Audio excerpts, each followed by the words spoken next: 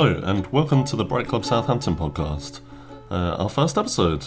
I'm Dave Christensen. I'll be your host on these podcasts, but don't worry, you're not going to be hearing too much from me most of the time.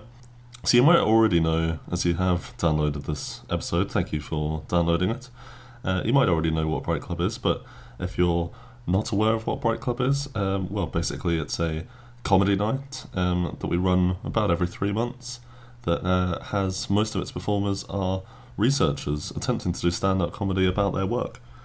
But this is a podcast, this isn't a comedy night that you're listening to, and this podcast isn't just clips of the comedy nights. So for this podcast, we thought it would be nice to try and get to know our performers a little bit better and find out more about them and find out more about their work. So these podcasts are going to take the form of interviews with the past performers, done by other past performers. But don't worry if you weren't there for the show or you don't remember it, because the podcasts will contain clips of their performances as well, as we talk about the performance and talk about their work and talk about them. So, today, on our first episode on International Women's Day, we've got Jess Spurrell being interviewed by Nikhil Mistry. So they both performed at our first show, and are both Bright Club Southampton founders. But today we're going to be finding out a bit more about Jess specifically, and appropriately enough for International Women's Day, Nikhil did ask Jess about being a woman in academia.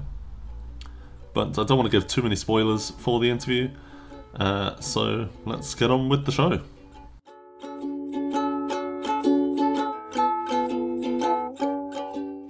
Hi Jess. Hello. How are you? Alright, you? Yeah, good, thanks. So how does it feel now as you approach the end of your PhD, or I guess approach the submission of your thesis? How does it feel right now? It's scary. I still feel a bit like there's not an end in sight yet, but no, it will be. It will be finished, and then adventures will happen, and it will be good. That's good. Yeah, so I mean, you're not too stressed at the moment, are you? Not You're finding some time to relax. No, just maybe that's the problem, that I'm not stressed. Maybe a blessing in disguise. Who knows? Yeah, maybe I should be more stressed, and then I'd finish sooner. But who knows? Oh, I mean, what sort of things are you doing at the moment then? As you know, in this... So I've got all of my data from my experiments where I got to play in the lab with cool stuff, and I'm analysing that data, and I have been for quite some time. But there's and I'm writing up about what I'm analysing as well, and what we find out. So is it long hours of writing, or...? Lots of sat behind the computer using data processing software. Then using another data processing software because the first one wasn't working as well as my supervisor wanted it to, and then using another one, and yeah, tinkering about basically. A bit like in the lab when you're tinkering about with machines trying to get them to work, but this time all via code. You guys out there, you think Bright Club, you think all this has been put on for you to educate and entertain. Really, it's just an elaborate form of procrastination, so I don't have to write my thesis. It'd be funnier if it wasn't true. And how does it feel compared to how you felt when you first started your PhD? I mean, what was going through your mind 3 years ago? 4 years ago. 4 years ago. I guess I feel like I have learned a lot, which is nice, about the subject, but also about research and about researchers who are interesting people, and about how to apply yourself to a whole range of tasks. I think the first few years in, I didn't really feel like I still felt like I had a lot of learning to do, and that I was still running to keep up with everyone. And now, even though I still feel like I've got some more learning to do, I feel like I've got the tools ready to do it. Like I've learned. That's great. Yeah. Hopefully. My name's Jess, and I am a fourth-year PhD student, which means, unlike James, who was hilarious. Thank you, James. Woo! Thanks, James. Now I have to follow that. Thanks. So unlike James and Dave and Jen, who are coming up next, I don't yet have my PhD. You can't call me Dr. Jess. Well, you can. That'd be great, but it wouldn't be right. I am very much looking forward to that day, though, when you can call me Dr. Jess, and people ask you why. Why do you want to be a doctor? What do you do it for? Have you got some burning questions you want to know the answer to?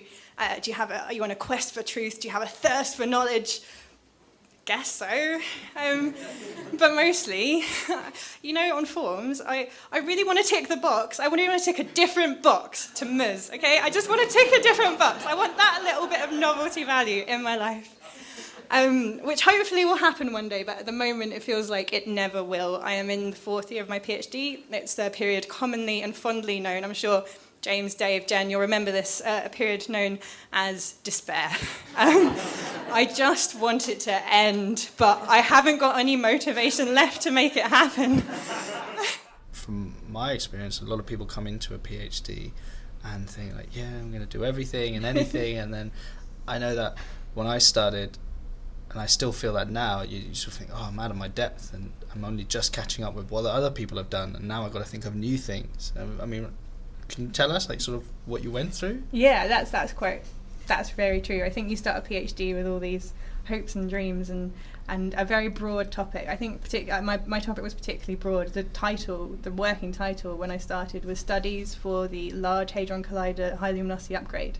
That was it, just general studies. Very vague. Very vague. Basically, our university cryogenics department which had a bit of kit built to test some superconducting cables as part of the LHC upgrade. Right, okay.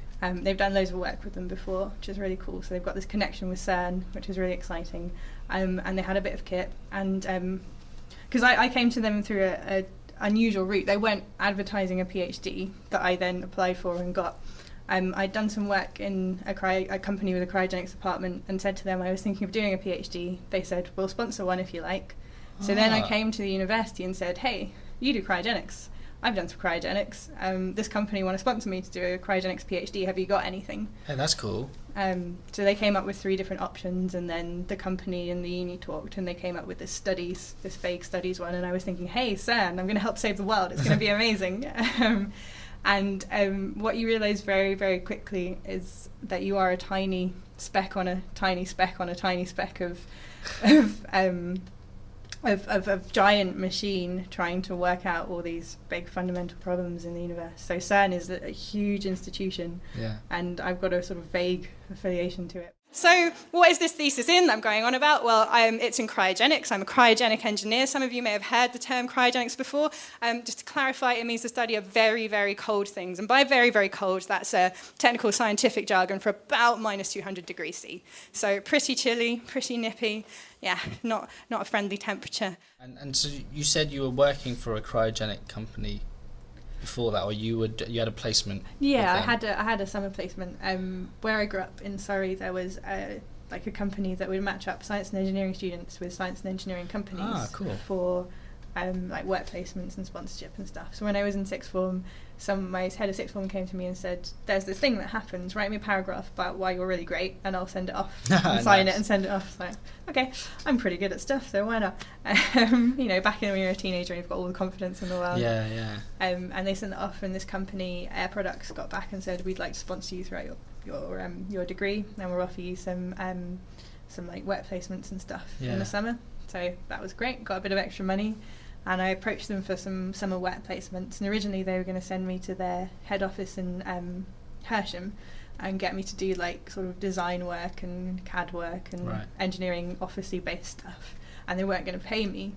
And I pointed out that, I'm independent. My parents aren't paying for me through university. They can't afford to. I need to earn money to pay rent over the summer, so I can't do a free placement. I'll have to find some other job. So they sort of sulkily sent me off to their R&D offices in Basingstoke, where their cryo department was, and told me they'd pay me £7.50 an hour or something, which was it was amazing. It supports you, right? Yeah, it was brilliant. It was I was well chuffed. And I ended up in the cryo department, and I got to learn how to play with liquid nitrogen, which was really fun. Cool.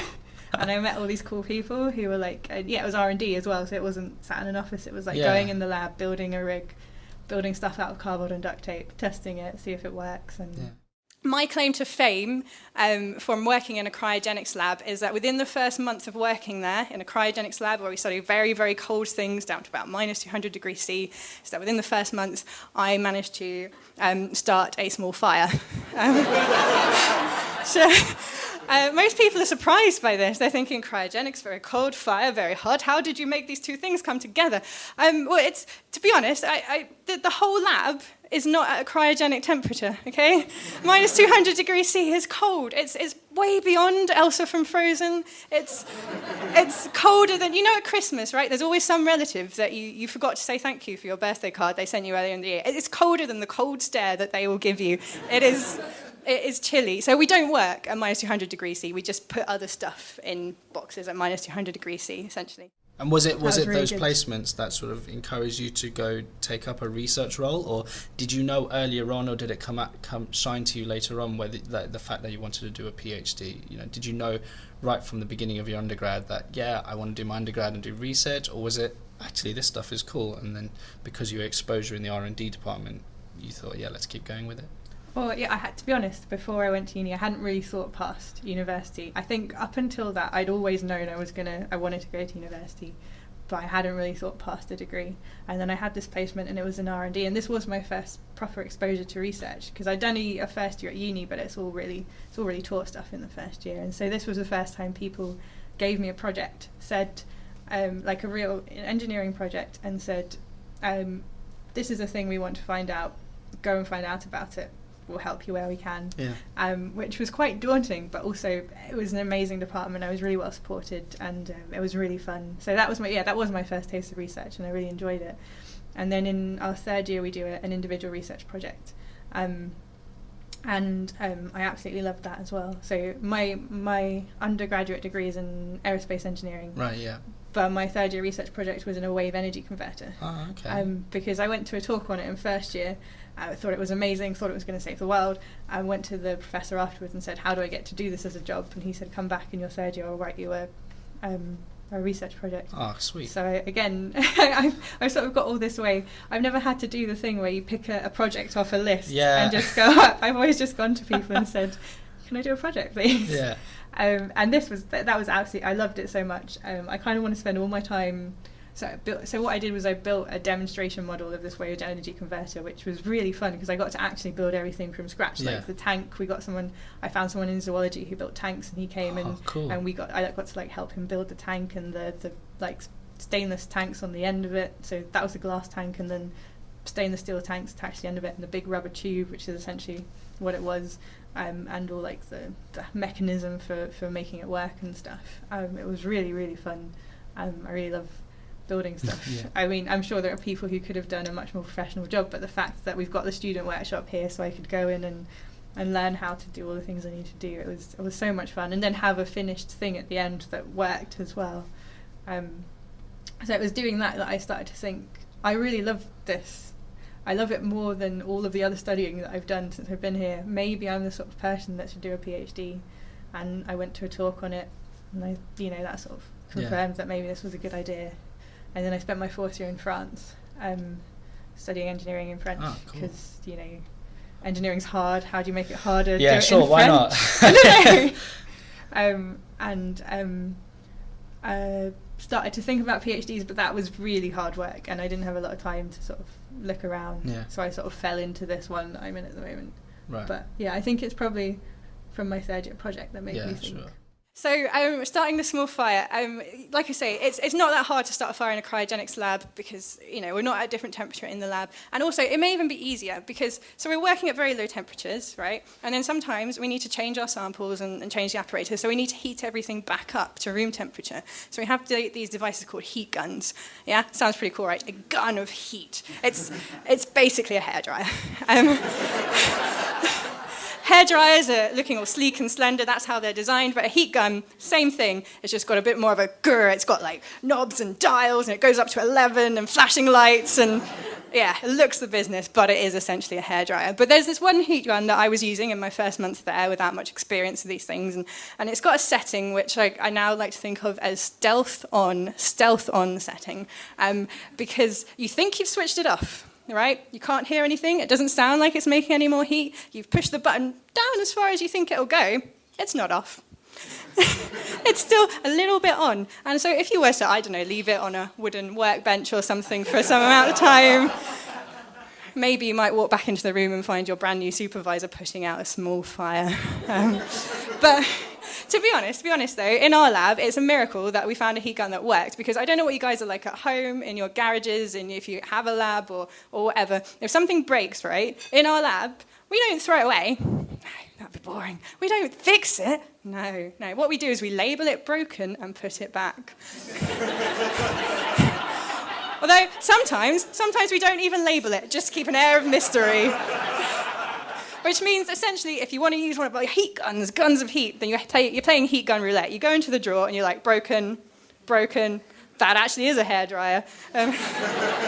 Don't knock it, though. The hairdryer, right? There was a time when someone else in my lab had taken all the working heat guns home for some DIY, and I'd been doing some tests on this sample, a superconducting sample. Bear with me, superconductors. You'll find out what that is soon. Superconducting sample, it's worth a couple of grand, probably. Just done some tests on it, pulled it out, heating it up to room temperature, or I was planning to, but all I had was a hairdryer. So there are weird situations you find yourself in doing a PhD, and one of them is heating up this couple of grand bit of kit with an actual hairdryer, not even an overblown hairdryer. So, short of going into a lot of detail and specifics, I mean, how is it that you're able to cool down a gas, but by compressing it? Because I mean, anyone who has a bit of knowledge in physics or engineering would immediately assume that actually by compressing it, you're heating it up. So how does it work in your case? This is an interesting question that someone asked me after the show, and it's very hard to know what to put in, not just something like Bright Club, but any sort of outreach set where you're condensing information. How much details do you go into?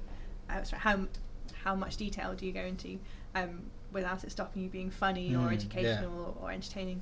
In this case, this was something that was omitted from the set. So I said that you compress a gas in order to liquefy it. And I talked about the difference between solids, liquids and gases. So if you have the same amount of stuff and it's a gas, then all the molecules are going to have loads of energy, they're going to be far apart from each other, there's not going to be much interaction between them, obviously depending on the substance, but generally that's the case. And then when you lower the temperature and something becomes a liquid, the molecules have less energy, they come closer together, they start to form these bonds, and as a solid again they have even less energy and they're much more ordered in crystalline structures and things. So we know it works that way round, that if you lower the temperature of something, then you go through these phase changes and you can reduce the volume of the stuff that you have. So when they were trying to liquefy gases and understand all the noble gases and things back at the sort of late 1800s, early 1900s, they tried to see if it would work the other way around. If we force these molecules close together, can we force them to change into a liquid? And as you rightly pointed out, one of the principal sort of one of the main sort of principles of thermodynamics is that if you decrease the volume, if you compress something, then that energy of those molecules are still there. So generally they heat up. This is where you use things like heat exchangers.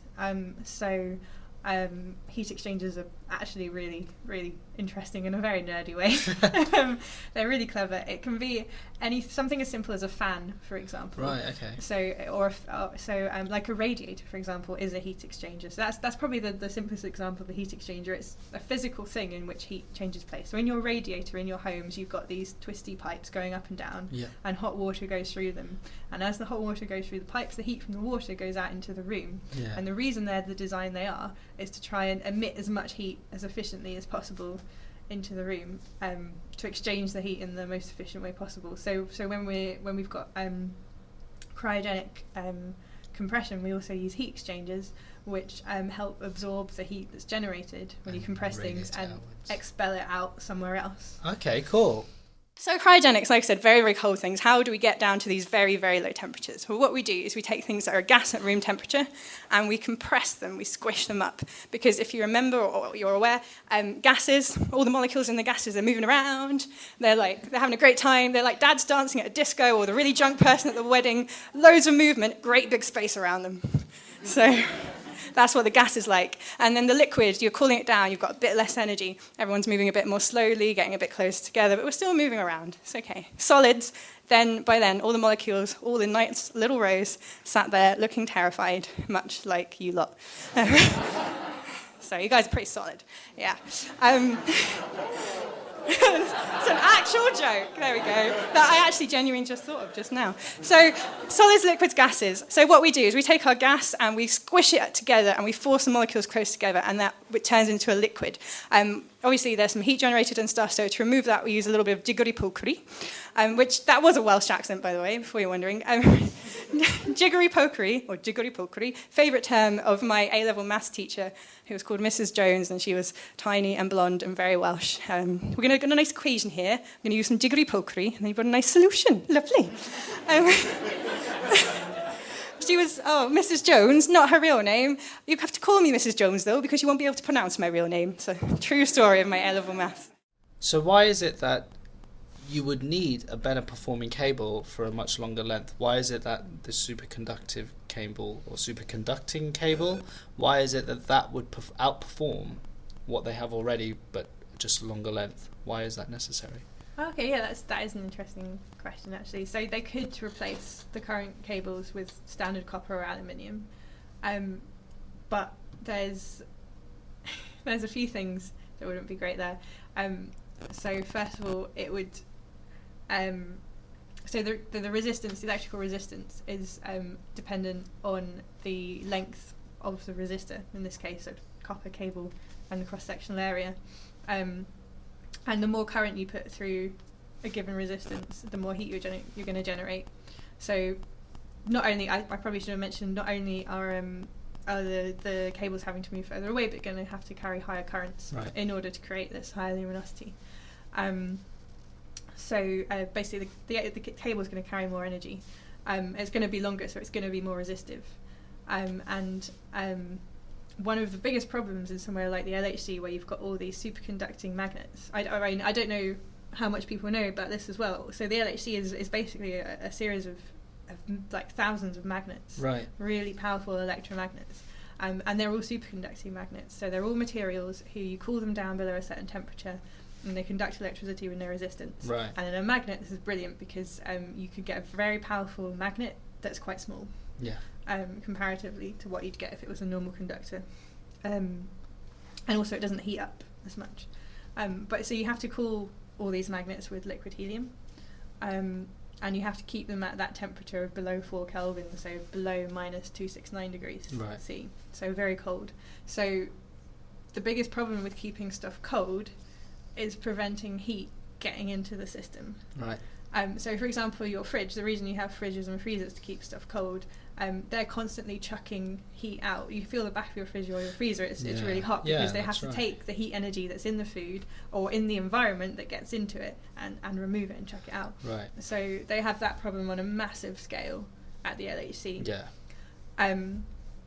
So if you increase, if you're adding in these longer cables that are more resistive, carrying a higher current, then the electricity flowing through those cables is going to generate more heat. So again, don't know how much people are aware, but if you have an electrical current, then you generate through a conductor. Every conductor except a superconductor is resistive to some amount, and because of that resistance, you generate some heat, which is proportional to the current and the voltage, or the power, electrical power going through it. So you have these longer cables carrying more current, and they're more resistive, so you get more heat generated. So if that was just a normal copper cable, that would be a lot more heat that would be going into the system that you'd then have to remove. So the advantages of using superconductors in this situation is partly because you're carrying all this high current with no resistance. Okay, so you've got all the cooling power going on to keep them superconducting, but that's really very small compared to what's going through it. What you would lose if you use normal cables. And also you're not having this big heat leak into the system. In fact, you're reducing the heat leak into the system by quite a lot. One thing that they have in the LHC, which was developed and tested here at the University of Southampton before I came along, but it was all done here by the cryogenics guys, is high temperature superconducting current leads. So the most prolific superconductors are called low temperature superconductors, and you generally have to cool them with liquid helium. You have to get them down to temperatures below sort of 20 Kelvin, so below minus 240-ish degrees C, something like that. Pretty cold. And that's what all the magnets are in the LHC, because that's the most developed technology. And then in the 80s, these high-temperature superconductors came along. Well, there was a bit speculated about them before that, but this is when they started to get really sort of prolific and commercially made. And when we say high-temperature superconductor, we mean something you can cool. Well, there's some contention about that as well, but the general thing is it's something you can cool with liquid nitrogen. So, like 100 degrees warmer, but still very cold for us. In the LHC, they've got all these very cold magnets that are down at sort of 4 Kelvin, and originally, the original idea was to feed the current into those magnets with room temperature cables with standard stuff. But then you've got a very big temperature difference from room temperature down to 4 Kelvin. It's 200 and 300 degrees difference in temperature. So the heat leak into the system is going to be massive, and it's going to be really inefficient. However, if you put in between the very cold magnets and the power cables, if you put in some high temperature superconductors at 77 Kelvin, minus 196 degrees C, cooled with liquid nitrogen, or in this case cooled with the cold gas, helium gas coming off, but cooled to that temperature, then you've got a thermal break between, you don't go from a very, very cold to a much higher temperature, you've got a thermal break. So you've got a much smaller heat leak into the system. Right, okay. So that's much more efficient in terms of cooling. And I think, like I say, these current leads were developed and tested here at Southampton. And there's a paper somewhere where it says, I can't remember the exact values, but it saves CERN like thousands and thousands of euros every year in cooling power and in the money spent on that because of this thermal break that it creates and the efficiency increases. So you take a jiggery pokery, you compress your gas, and you form a liquid. And this happens at really, really cold temperatures. So for liquid nitrogen to liquefy nitrogen, that happens at minus 196 degrees C. You can liquefy oxygen, minus 183 degrees C. Hydrogen, minus 253. Helium, minus 269 degrees C. If anyone wants converting from a temperature scale, by the way, I can do Kelvin, if you're familiar with the Kelvin temperature scale. For Fahrenheit, can't do it off the top of my head. Do see me later. I've got some nice PowerPoints and spreadsheets we can go through. Come and see me later. I'll show you my slides. And if you're not interested in PowerPoint, though, not really interested. Don't bother. What do you think about the future of your work? Do you finish this, and do you foresee maybe a postdoctoral role where you continue with this project, or do you want to take it further? Where do you envisage this going? I think this project itself is going to be sort of wrapped up with my PhD. So the high luminosity of the LHC and CERN, that upgrade is happening, is underway. I think there was a meeting about it a few weeks ago that my supervisor and people went to. I think that's all pretty much wrapped up and ready to go, and this is what I'm doing, is just a sort of little extra bit of information for them. Obviously my research group are going to keep working with CERN and keep building superconducting cables and motors and things. I guess engineering is really good in that it's broad, so it's quite easy to move from one department to the other. So for me personally, I don't know, there are loads of things that are sort of piquing my interest at the moment. There's some research going about energy storage using cryogens in Birmingham, which is quite exciting. Might try and get involved in that. I went to a talk recently back about aeroplanes. My background was in aerospace engineering, I think I said. So looking at morphing aircraft wings, which sounds really cool. So wings that extend or contract during flight, or surfaces that instead of having flaps and ailerons that kind of you can have a lot more control over. Yeah. That's just a new sort of field that's coming up. Looks really interesting. Okay. So you'd like to stay in this research field, but maybe find new avenues, or either this or research field or another one, or I don't know. There's anything loads that of options. tickles your fancy, right? Yeah. I mean, I guess that's sort of one of the joys of research, right? Like your undergrad and maybe your master's gives you the sort of tools to do whatever, and then maybe the confidence to then go off and explore, which is what a researcher is, really, like an explorer of whichever field. In this case, it's science and engineering. So all these low temperatures, this is when this happened. Now, helium was the last of the gases to be liquefied. So by 1908, all the other gases had been liquefied at some stage, and helium was the last one for this to happen to it. And a physicist in Holland, known as Heike Kamerlingh-Onnes, was the guy that did it, that liquefied helium. Is there anyone in that speaks Dutch or is Dutch? I am so sorry. Okay. I cannot pronounce. It's such an amazing language. Bloody impossible. I was in Holland. I was very lucky to be in Holland a little while ago, and I thought I'd have a go at speaking it, because written down, it looks like a cross between German and English, and I think, oh, I know some German. I can basically speak English. I'll have a go at Dutch. No, it's impossible. So you're just going to have to bear with me badly pronouncing names. I'm really sorry, but I'll do my best. But it's a wonderful language. So,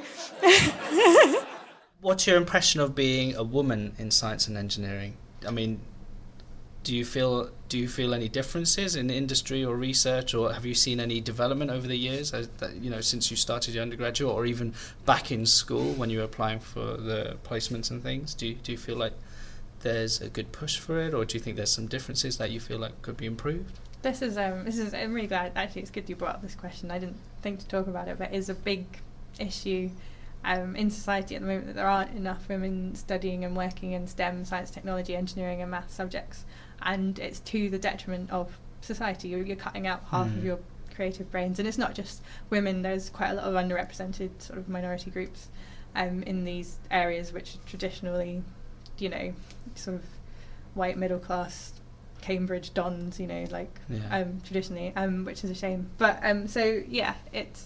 it's a massive, wide-reaching issue with many, many facets. It's really complicated.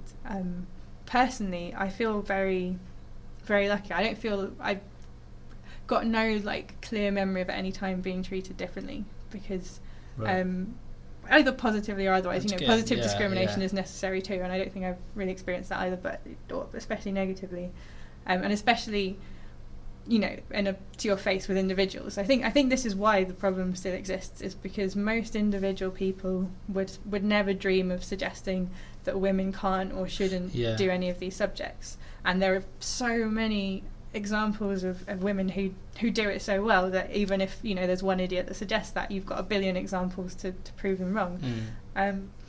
But there is still so many little unconscious biases throughout society, right, that kind of prevent or slow or inhibit in some way the path of women into these subjects. Which is why it is a big problem, and it's really difficult to solve, because it's not obvious, because most people wouldn't even think there was a problem anymore, because like I say, no one would ever deny outright someone the ability to study or work in any industry based on their gender, but unconsciously all this stuff happens. I talk about this much more eloquently in a blog that I've written called Hungry Women Blog. The URL is a nice pretentious French thing, femme avec femme, at blogspot.co.uk. But if you go to Twitter and look up Hungry Women Blog, then you'll find everything there. And all of these sort of topics of the issue of gender bias and underrepresentation in STEM are discussed in a few articles. There's also links to some other people who've discussed this really well as well. But the main point of the blog is to kind of celebrate women, not just in science, but in every aspect in which they're underrepresented, and just say here's 5 great female guitarists that you probably haven't heard of, but look, they exist. Or some great female sports people or politicians or TV characters. That's a nice little inadvertent plug for that as well. Go team. That's cool. So Heiko Kameleons, he liquefied helium in 1908, and this was a big thing in the scientific community at the time. This was the last gas to be liquefied. But he was a scientist, so short attention span, it's not really fun for that long. So he had to basically do what we do in research, which is poke stuff and see what happens. That is essentially what we do. It's what we're here for. Poke stuff, see what happens, or run away and observe from a safe distance a lot of time. Especially if you're dealing with cryogens such as oxygen, liquid liquid hydrogen. We don't tend to have them in the lab because they are rocket fuel. And as it's already been seen, I don't need rocket fuel to start a fire. All I need is a hairdryer. So we don't have that in the lab. So he liquefied helium. And then 3 years later, in 1911, he was poking it to see what would happen. And so he put some mercury in, because, mercury, why not? It's fun. Sure. And then mercury, well, that's all right, nothing much is happening. I know, I'll put an electrical current through it. That'll jazz things up, yeah. That'll be fun. So that's what he did. He put an electrical current through the mercury. And I don't know if you're aware, but all electrical conductors, so basically can speak English, just about. All electrical conductors have some electrical resistance, and that decreases with temperature. So as you cool something down, whether it's copper cable or a wire, it becomes a better conductor of electricity. There's less resistance to the flow of electrons. And so he had his mercury and his liquid helium, and he was observing this, and you could see this gradual drop. And most things in nature are gradual changes like this. Okay, there's not many things in nature that are abrupt change. You've got phase change from solid liquids gas, supersonic shock waves, that's about it. It was a nice gradual change. We're like humans, we like gradual change as well. A nice change in the season from winter to spring to summer, nice and gradual. Or if someone's trying to wean themselves sugar in their tea, they've got to do it gradually. You can't just go from 6 spoons to nothing, it's not fun. But what he observed, was this nice gradual change, this drop in resistance, and then drop to zero. Completely, no electrical resistance whatsoever, and the implications of this were huge. If you have a conductor with no electrical resistance, you can have magnets with massive magnetic fields. You can have power transmission with no resistance, no losses, which is what I'm studying. So at the end of my set, right at the end, I finally got to what it is that I'm doing here. And it's very cool, trust me, because I'm very nearly a doctor? Who knows? A doctor of very, very cool things. Thank you for taking the time out to have a chat with me. That was really interesting. And good luck with your thesis. Oh, thanks. Definitely let us know how it goes. Thanks very much. See you soon. You too. Thank you so much for coming, guys. You don't know, with this Bright Club, this is amazing, and it can't happen. It literally can't happen without you. And if Bright Club doesn't happen, I'm just going to have to write my thesis. So, thanks very much. Hi again. Thanks for listening all the way through. We'll be back in 2 weeks' time for our second episode, where I will be interviewed by our good friend James Thomas. Before then, there are various things happening around Southampton for International Women's Day over the next week. So I suggest you go find the Sotton IWD page on Facebook. So that's Sotton SOTON IWD, all one word, on Facebook, for details about things happening around the town over the next week or so. So, for example, there is a panel discussion at the Art House on what does it mean to be a woman in science on Saturday the 11th of March. But if you're listening to this in the future, beyond next Saturday, or if you're just not in Southampton, then maybe just go watch the film Hidden Figures, or check out Jess's blog that she mentioned in the interview, which is, excuse my French, Femmes avec Femmes. In the meantime, we're currently in the middle of putting out the videos from our 7th show, so head over to YouTube and search for Bright Club Southampton so you can watch those videos if you missed the show. We had a great group of performers for that one. Also, you should go follow us on Twitter and like our page on Facebook, subscribe to the podcast, or leave us a review for the podcast, and tell all your friends about Bright Club. Thank you. Bye.